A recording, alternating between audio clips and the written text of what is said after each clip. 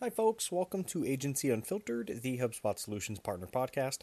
I'm your host, Kevin Dunn, and Agency Unfiltered is a weekly web series and podcast that interviews the owners, founders, and executives of agencies and services providers from around the world about whatever it takes to grow and scale. On this week's episode, we have on Carlos Corredor, CEO and co-founder of Condor Marketing and Staffing Agency, who's here to talk about how he's grown his agency past 70-plus employees, all employees besides himself, based in Latin America. And we discuss the history of Condor and its growth trajectory, and Carlos's philosophy on building a LATAM-based delivery team while targeting and working with US-based clientele. We get into employment types, full-time versus contract versus freelance, and the key benefits for tapping into this LATAM talent pool, both financially and skill-based. And for other US-based HubSpot partners looking to follow suit and grow a team outside of the US, Carlos offers his perspective on how to do it successfully, including how to anticipate the necessary changes across operations, communications, collaborations, and more. You're listening to another episode of Agency Unfiltered.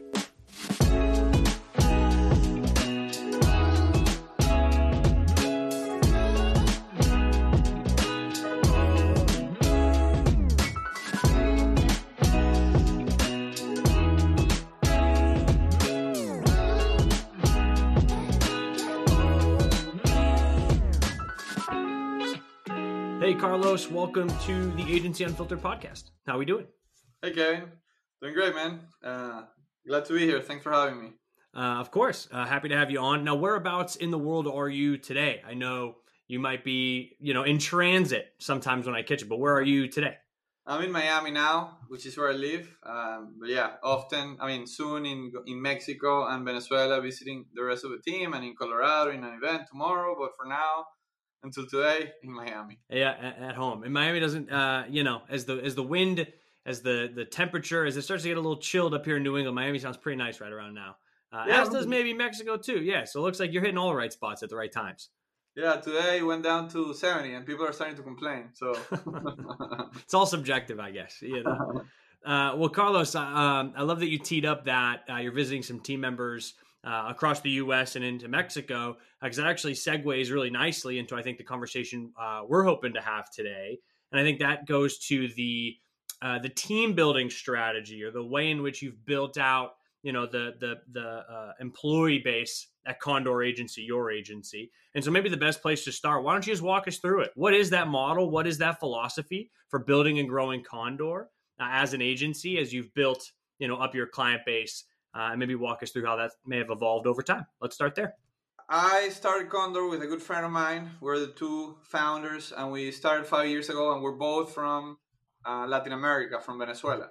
But I moved to Chicago now almost 12 years ago, and I worked before starting Condor. I did a master's there. I worked in a couple of other agencies. Mm-hmm.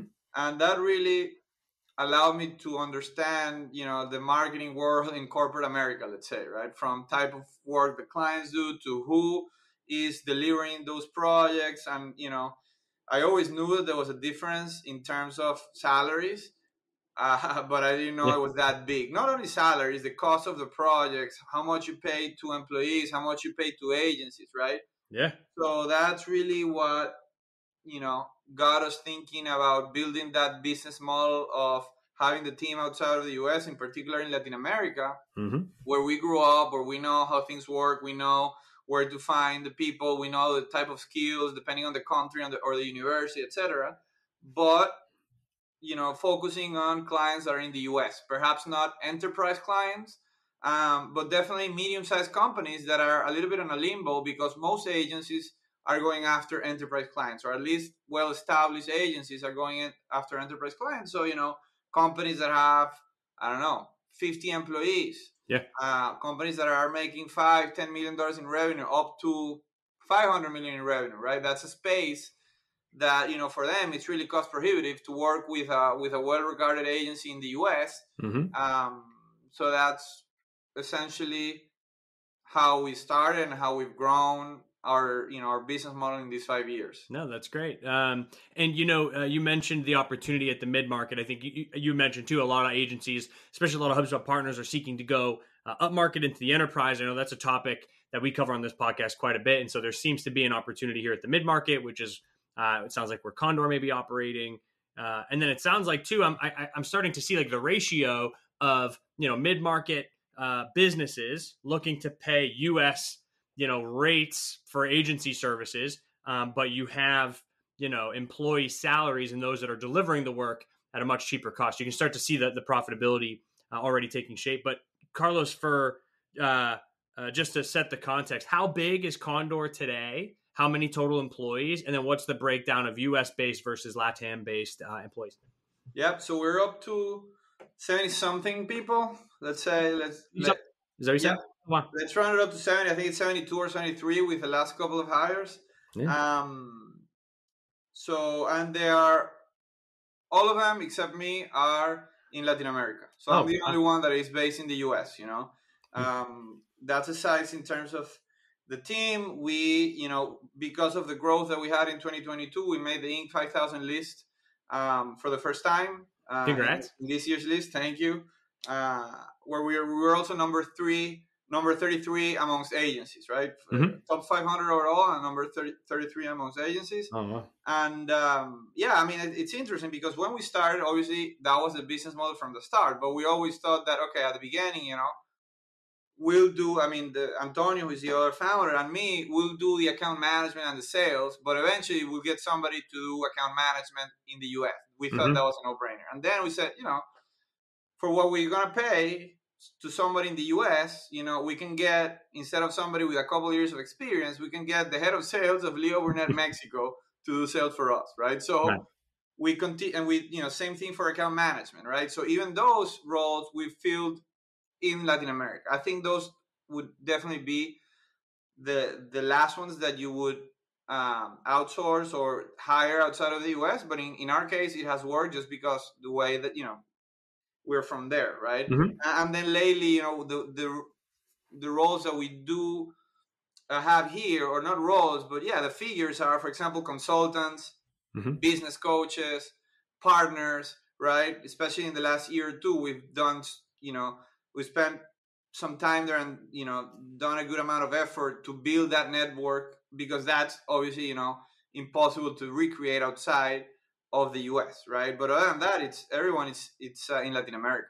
Yeah, wow, that's great. So it's quite literally 99% of the employee, everything besides yourself. I didn't know that. And now, does Condor, are you only looking to grow the team with full-time employees across Latin America, or do you have a bench of freelancers, contractors? Like, what are the various employment types that you tap? Go ahead. No, that's a great question. As an agency, it's interestingly enough, one of our, and this happened organically, one of our two main target audiences or segments are other marketing agencies, right? Where we don't necessarily have more expertise in them, or we usually don't have more expertise in them in their particular services, but we can help with staffing solutions and resource planning solutions. And that obviously enters into the decision of when should you hire an FTE versus a freelancer. For the services that we execute more often and where we have enough workload and predictability, we go for FTEs. It's the from a cost standpoint, is the best route to go long term, as long as you have that predictability. Yeah. But perhaps for services that we're adding to our repertoire, or that it's a one-off, that a client that we might know, we have a pool of freelancers, for example, video editors. That's one that we are recently building, and and demand for that is growing, right? But at the beginning, we started with one person part-time, and then as demand for that grows, then we turn that person into full-time, and perhaps add another part-time. So it depends a lot on the workload predictability, on if we have the expertise or not, and the type of skill essentially, and obviously the cost factor. But No, it makes sense, though, that it sounds like the key determining factor of whether you should seek to fill a position with a full-time employee or tap a contractor or freelancer is the workload predictability. Is this something that we're hoping to offer, or the type of deliverable, the type of engagement we want to consistently deliver to clients? If so, obviously having somebody full-time makes a ton of sense for that. Carlos, you mentioned that some of your clients are other agencies looking for help or some guidance in this area. What are other mistakes or pitfalls that you find other partners or agencies bumping into when resource planning or thinking about team growth in their future? Mm-hmm. Yeah, I think the first one, there are a few. I think the first one and most important one is not having the data to make those decisions, right? And starting with, usually they know the revenue numbers, but a lot of times when you get to gross margins, not only as a whole, but by service, by client, and ideally by deliverable, then it gets really messy, right? So if you don't know which services are profitable, which clients are profitable, how can you increase those profits, right? Because you cannot, you need to know, when do you increase profits by decreasing the cost of your team? When do you increase it by charging more? When can you charge more if you are good enough already, or if you have to invest in innovation to be better at a certain service or deliverable, right? So just having the gross margins, it's step one. After that, that will give you visibility into those kind of decisions that you need to make. Usually a very common mistake is, as we were talking before, hiring FTEs when not only that you don't have enough predictability, but you don't even have the role defined or the responsibilities defined and the need for those deliverables, right? I've always been used to track my time. I think it's amazing how some agencies, being in the people business, don't require their employees to track their time. If you are, if you are an award-winning creative agency that you do Super Bowl commercials and you have the most creative people on earth, you're not going to ask them to track their time. But usually when you do a lot of execution, when you have a back office team, cranking up work, SEO researches, landing pages, campaigns, that's a commodity essentially. Or a lot of that is a commodity, and you should definitely be tracking that time. So measuring the productivity of your in-house team and having them to the same standards that when you hire somebody outside of your agency, that in that people are very used to negotiate, being tough negotiators, with contracts, with renewals, demanding in status meetings. But for some reason, they don't have the same standards or measurements in place for their in-house team, and their in-house team, it tends to be at least 3/4 of the cost, of an agency tends to be their in-house team. So that's a common mistake. And then, we go into, for example, should you go and outsource the work versus do it in-house, whether that's with a freelancer because your workload is not quite there yet, or the predictability, or you don't have the expertise, in which case then you need to vet and select the right partner, because it's not only a cost issue, it's also,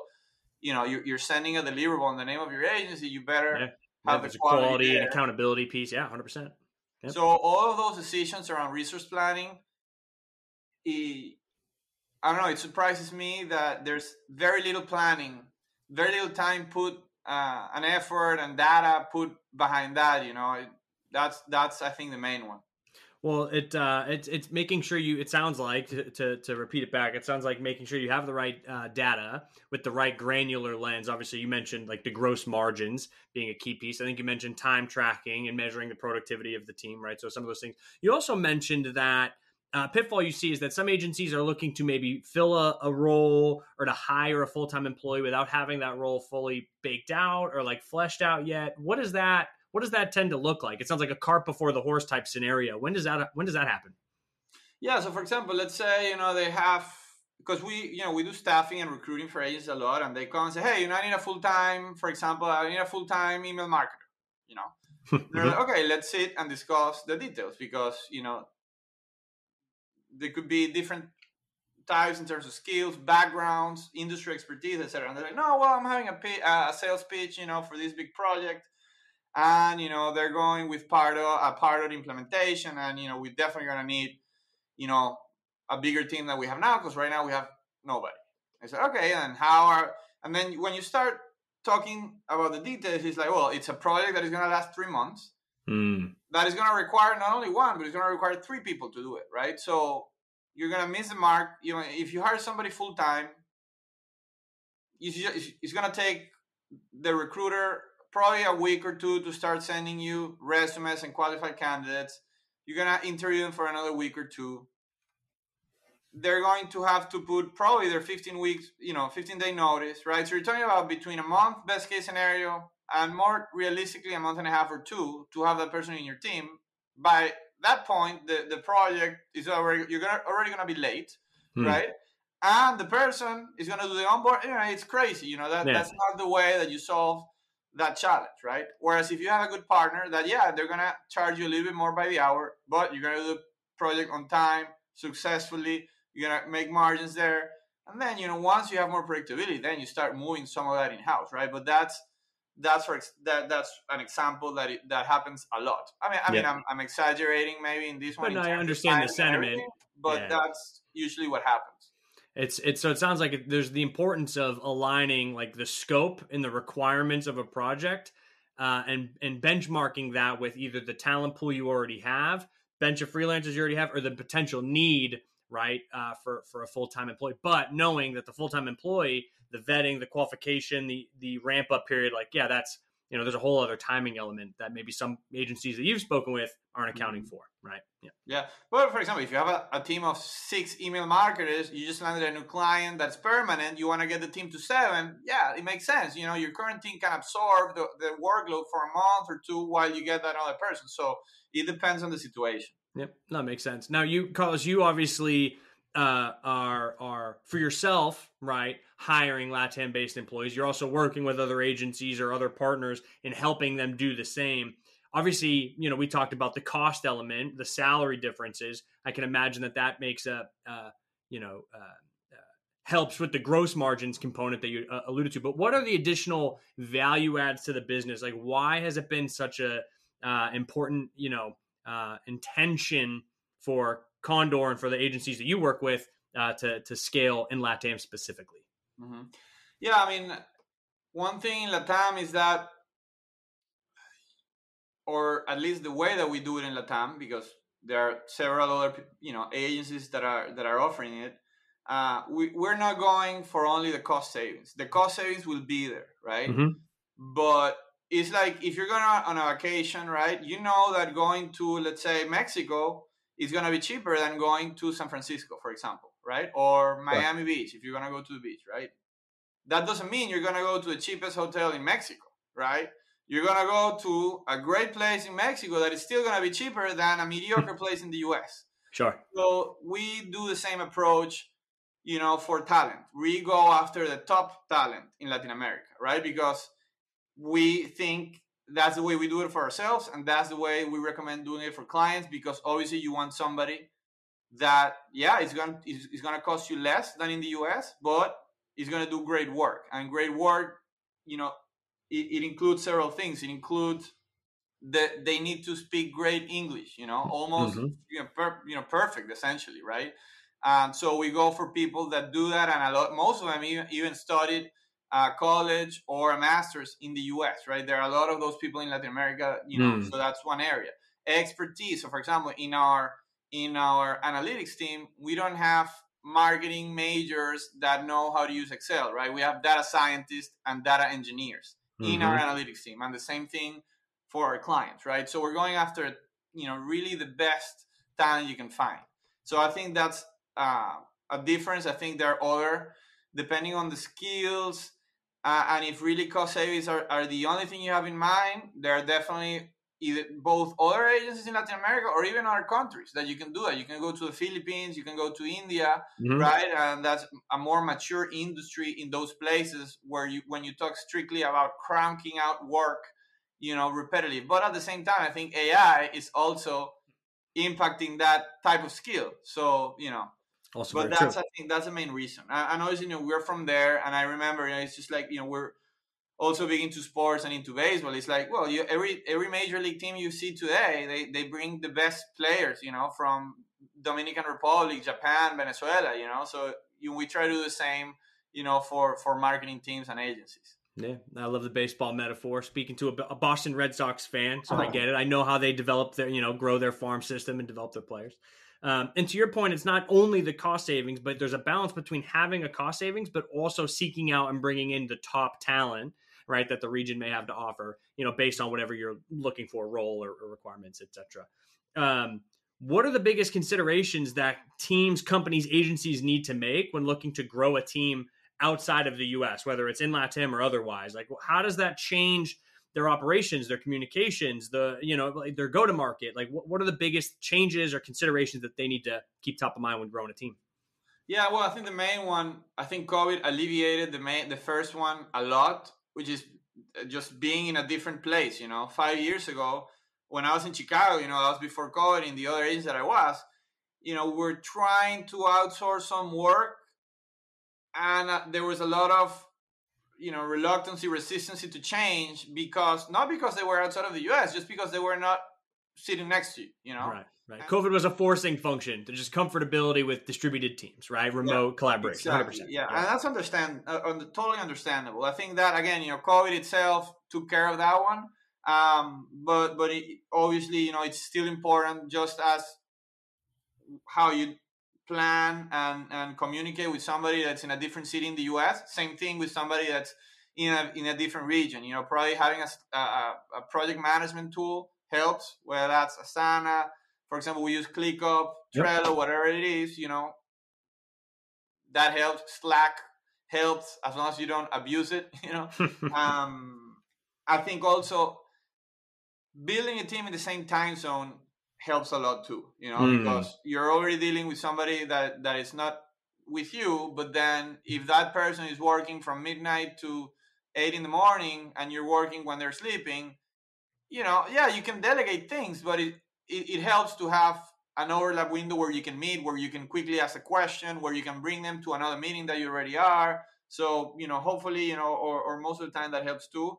And also, I think starting small is important, right? If you've never done it, start with a position, start with a part-time person, because you're probably not going to be the only one putting your hands in the fire, for the decision, right? You're probably selling this, right? So it's much easier to sell the project and sell the outsourcing model when you do it successfully with a person or two.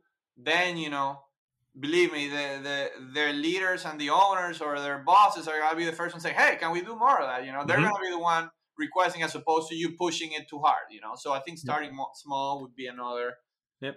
Piloting makes a ton of sense. Yeah, it sounds like, I think you mentioned like ClickUp and Asana, but leveraging systems, right, to help with I think that's just best practices for remote collaboration regardless. And then I think that's a good tip too, just again, as you pilot it, as you test it out, seeking folks in a similar time zone, right, kind of eases the transition for sure, makes it a little more effective, or like easier, collaboration, right? Overlap of work, right?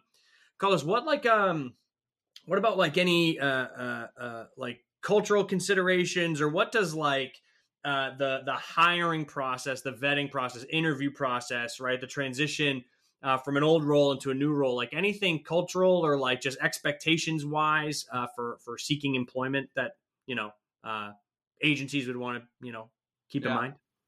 Yeah, I think the main one is, it's interesting because on one hand, and going back to our analogy of baseball, when you see players and kids, growing up in Latin America, and in particular, in the case of baseball, Dominican Republic and Venezuela, which are, let's say, the poorest countries compared to Japan, which is another baseball country, they would do everything to play in the major leagues, to be signed by a major league team.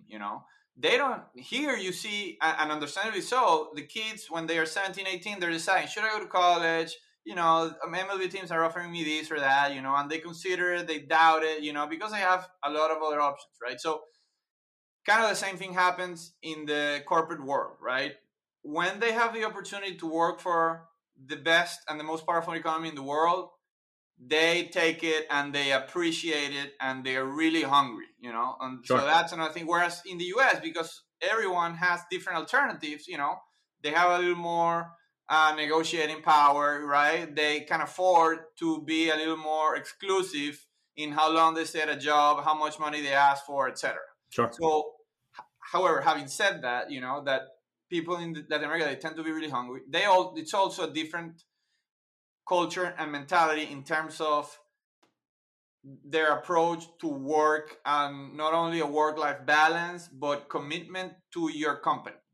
Here in the US, again, it's a capitalist country. Mm-hmm. Latin America is more on the socialist side. Even people that have the best education, just culturally how they grew up, their parents' education, the country education, they can definitely be a little more cynical towards their employer, right? Or have different goals, right? And they don't understand that if the company is doing great, you cannot do great. You cannot expect certain compensation if the company is not meeting their goals, and vice versa, right? So that's something that we definitely weed out during the interview process, right? We want to make sure that you're hungry, you want to be part of this economy, you're going to appreciate it, and you are going to understand that you need to add value to the business, and the business needs to do well, and everyone will do well, and everyone will grow, right? So I just weed out that cultural aspect. I think it's important. Yep. No, it's a helpful frame of reference. Thanks for sharing. Are there any, we talked about skills, we talked about top talent. If I'm an agency, if I'm another HubSpot Solutions partner, I'm like, man, we've been growing this piece of the business, the service offering. It's time to start, investing in it, bringing in some new employees. Maybe we'll start to look at the talent within LATAM. Are there any services or skills as it relates to like the HubSpot platform or the services around it that aren't quite a fit yet for the talent pool within LATAM? Does that make sense? Yeah. I think marketing in general. So, for example, not going necessarily into HubSpot yet, but talking about marketing, I think LATAM is a great place in general. For example, development. People are used to outsourcing development or IT, for example, to India. Development to Eastern Europe, right? And perhaps cheap marketing labor to the Philippines. I would say, if I had to generalize, people are very used to doing that, right? I think LATAM is a great place for marketing in general.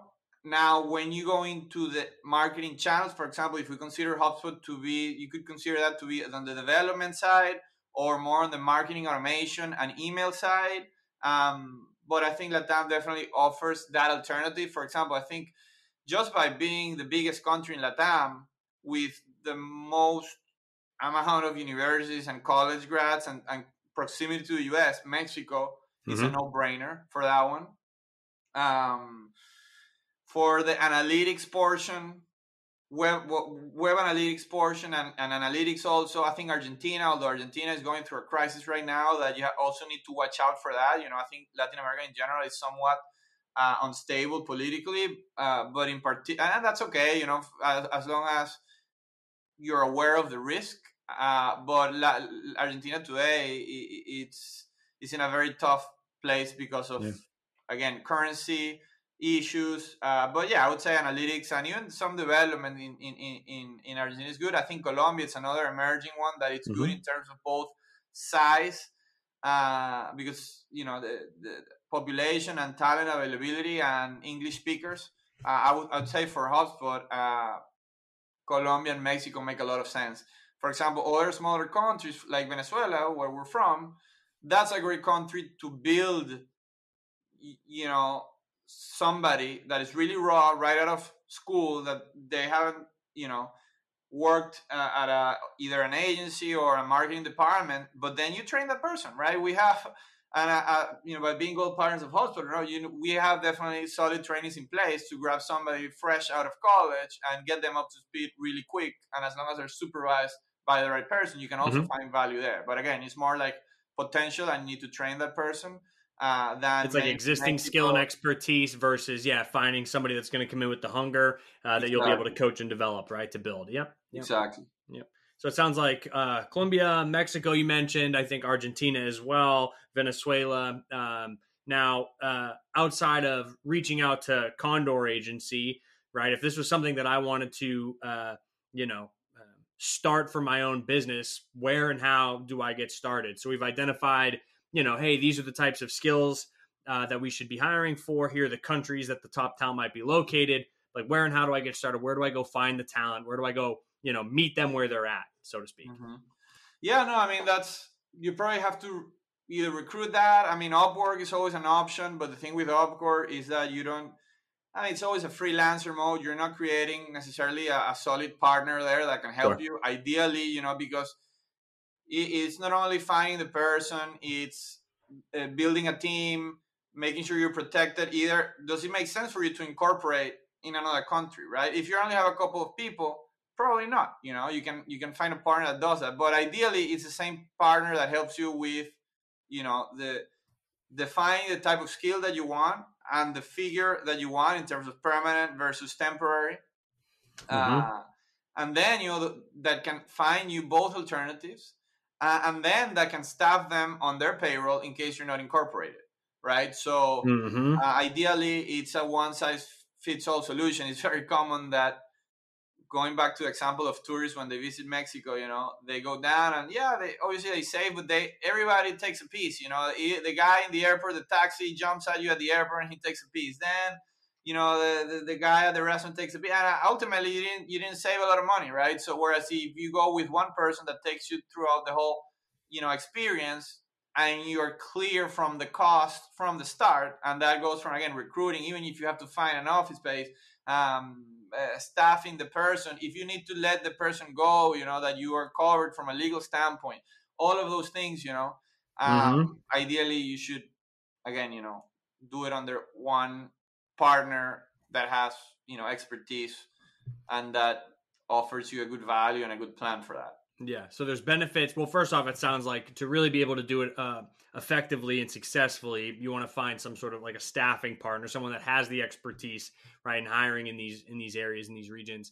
And there's value in working with a singular staffing partner that can across the board, from recruiting to filling to helping with some of the legal compliancy, right, employment paperwork. So there's benefit there. But to your point, this was interesting. So remind me, what's the decision-making criteria for whether or not I should seek to be incorporated in that country or not? Is it the size of employee, like the quantity of employees I'd be hoping to hire in that country? Yes, exactly. But because there are some legal costs, not only legal cost up front or one time, let's say, but also, administrative costs. You need to do accounting and taxes in a different country, right? So somebody needs to do that, right? So if you only have one or two people, even if they're full time, but if they're, if only a couple, or let's say up to 5 people, outside, rule of thumb, up to 5, then it makes sense to just pay somebody to have them on their payroll, Yeah. Whereas if now you're up to 10, you're going to continue to be in that country, you like it a lot, you're constantly recruiting there, then that might be a good time to say, okay, why don't I incorporate here, so I can, I can do it on my own and probably ultimately save more money that I'm spending, especially in terms of, to be able to have people on my payroll. Right. And so it sounds like the tipping point is anywhere from like, all right, for 1 to 2, maybe up to 5. But as you go beyond that, that's kind of tipping the scale towards like, maybe you should seek out.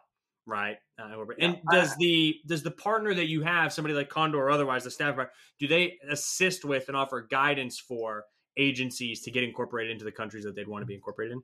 Yeah, definitely. And that's also, keep in mind that's for, let's say, what we call unmanaged researchers, right? Or full-time researchers that you are managing, and they work full-time for you.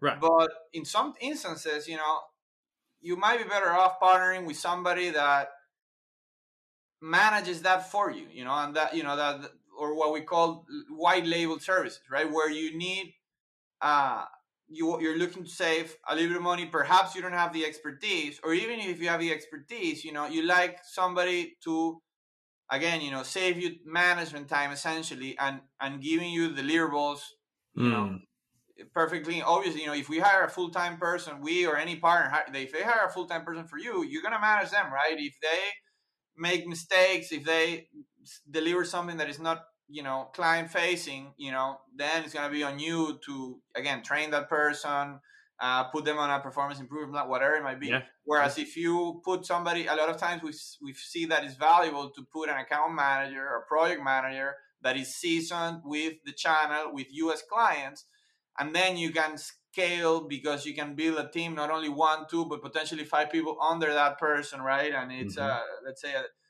I don't know, we've seen that model be really valuable. And in that case, perhaps, you want to do it via the agency partner that you do it with, and you don't even have to be incorporated for that. It's just a transaction with an agency. So there's almost like the fourth option on this menu where it's like, well, you can either hire a full-time employee, you can look to contractors, you can find freelance. Then there's also this fourth option, which is you can outsource or bring in a partner who may have a team that's primarily built in one of these LATAM countries, and then they can either do the white label these services. But again, there's a cost savings for your agency, again, because of all the reasons we mentioned about the talent within LATAM. So there's that fourth option, the white label or outsource component to another agency. Yep.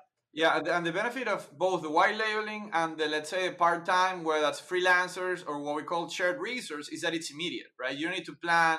Even if you're going to hire a freelancer and start the search from zero, it's going to take you, a couple of weeks to have that person in. Whereas if you already know a team, and you can tap into that team essentially on demand, literally overnight, that's really valuable. That makes sense. Carlos, what have been, obviously you mentioned growing a team up to 72, 75. What have been the biggest lessons learned, right? As you've grown Condor, a client base that's US-based, an employee base that's LATAM-based. What are the biggest lessons learned along the way? Is there anything that you learned or any pitfalls that you had to navigate that listeners today can benefit from? Mm-hmm. Yeah, I think we've always been data driven, but even us, which I think that that's actually, I think that's one of our strengths, right? How data driven we are. Even ourselves, we've made some mistakes in terms of resource planning that, again, starts with the financial planning, from the start, by not having that very clear, not only goals, but also, margins by team, by client. Because we've been growing the only quarter that we didn't grow, it was Q2 of 2020 when COVID hit. But other than that, we've always grown quarter over quarter. So it's like we take it for granted, right? And then, last year, even though we still had a better year than 2021, we overestimated how much we were going to grow and ended up hiring more people, right? Also, I think because we hire the people in Latin America, we know, we have a little more leeway because salaries are, let's say, a third of what they're in the US. So maybe we abused that in the past. So that's another learning. But I think, again, you can never be too meticulous with your financial planning and with your gross margin reports. And then the other one is, I'm not going to say that I don't think the problem was hiring the extra people. I think the problem was not calculating what they were going to do and making sure that we had demand for those, not taking the time to establish their role and responsibilities. Yep. Even a rough estimate of how much were they going to spend on each area, on each channel, on each client, Yeah. I think those are two big ones. Yeah. No, that makes a ton of sense. It goes back to the pieces you talked about. Just, what are the biggest mistakes agencies make when trying to, properly resource plan? It sounds like, understanding the scope of work, the demand that would warrant, right, additional headcount for your team. Makes sense. And sorry, you mentioned this. I guess we didn't cover it explicitly, but you just mentioned this. Is the shorthand kind of the back of the napkin math, the salary differences for somebody at the same level of responsibility is 1/3 if they were in LATAM versus, key markets in the US?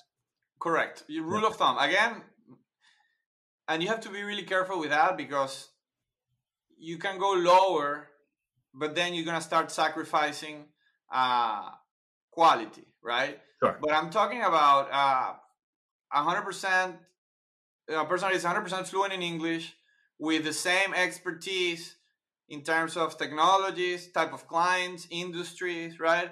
I would say a third, including, right? You have to count recruiting costs in the US and recruiting costs, like all things being equal, I would say a third. Yep. And again, I recommend half, but then having a better person, right? That's exactly that's if all things are the same, but there's an opportunity to still experience some cost savings, but to go up on level of skill, expertise, et cetera. 100%. Yep. Carlos, as we come up on time, I do want to just squeeze in one last question here. We wrap every episode with the same question. What's the strangest part of agency life? Yeah, no, I think one that is just happening now is that, I mean, it's a people business, but then, after COVID, everyone is working remotely. And, I, for example, speaking personally, at one point, I had been working every day with a team that I had never met in person, right? So because again, COVID was almost 2 years between the quarantine and then the travel bans and everything. So that was amazing, going in person and spending time having a beer, or even like working on a deep work session with somebody that I hadn't met for 2 years. That's weird. I think again, agencies, that's happening a lot. I mean, the AI, man, AI today is crazy. We try to be on top of it. We're prioritizing, incorporating everywhere, but I'm amazed. I don't know if it's surprising, if it's strange, but it's definitely all of the above, and I think it fits into your question as well. So I think it's so hard. You gave me the bait. It's so hard. Whenever the door cracks open for AI, it's so hard not to all right, well, let's go for another 40 minutes. But what's just while we're on it, what's the what has been your favorite use of generative AI or AI? Where has it been plugged into in your processes? Where have you seen the biggest return or most impact or value? What's really working for you guys with AI today? Yeah, I mean, we're using it across channels, right? From Midjourney to help with the creative process, to Jasper to help with copywriting, for example. And I can say the same thing for marketing automation, paid media, etc. But one area that maybe that's because the one that I'm more involved in, but that has blown my mind, is in terms of positioning your services and understanding your audience. It's amazing how the prompt, changes the whole answer, right? Especially with the ChatGPT 4.0, and now that it has data up until today, essentially, when you use the 4 version with Bing, for example, we have the positioning for our agencies in one PDF, right? And it's condensed. I think some of them, it gives you a limit of 50 pages or whatever, but it's 50 pages at a letter that it's number 6, can fit a lot of text there, right? So, but I don't know, we have a couple of pages for our positioning and our differentiators and our services. And then, if you combine ChatGPT with a tool like Phantom Buster, where you can scrape, LinkedIn, Sales Navigator, and the audiences and their positions and what they're describing that their role is in their bio, then, magic starts to happen in terms of, okay, what, if I would have to send one message to this person, what would I send? Give me 5 examples. Boom. Deeply personalized, deeply contextual, 100%. Yes. And, be more creative. For example, we follow Josh Brown in sales, right? No, what, are you familiar with Josh Brown? Yes. Okay. What would he say? That changes the thing. So I've been playing around with those combinations a lot, and it's unbelievable. Something that would take us 6 months, and I would be okay with the result. Now we can do it in a week, and I'm thrilled in the terms of creativity, the punch that it has, how it goes straight to the problems that the audience has. I mean, it's amazing. So it's deeply powerful. And to your point, it's happened. It can move so fast. The time savings are immense. But then to your point, it's probably working better than if you or I tried to put something like that together, that type of campaign outreach, Well, Carlos, thanks for indulging me on. I snuck in an AI question there, but as we come up on time, we've discussed a lot, right? Obviously, Condor has grown upwards of 72, 75 employees. Everyone other than yourself has been hired out of LATAM, and there's a number of value adds and meaningful impacts that has had on the business, operationally, gross margins, a number of different things. And then, there's an opportunity for others to think about growing their team in the same way. There's some guidance you offered about resource planning and how to get started and where to get started. So anyways, so much to pull from here, man. Thanks for coming on the podcast and for sharing your story and your insights. Country, man. Thank you guys for having us. Thank you, Kevin, man. Glad to be here. Thank you for the opportunity and talk soon, man. And anyone that again wants to reach out, definitely feel free to do it at our website. It's condoragency.com. Thank you so much. Awesome. Well, you heard the man. You know where to find them if you're interested in learning more. Otherwise, this has been another episode of Agency Unfiltered.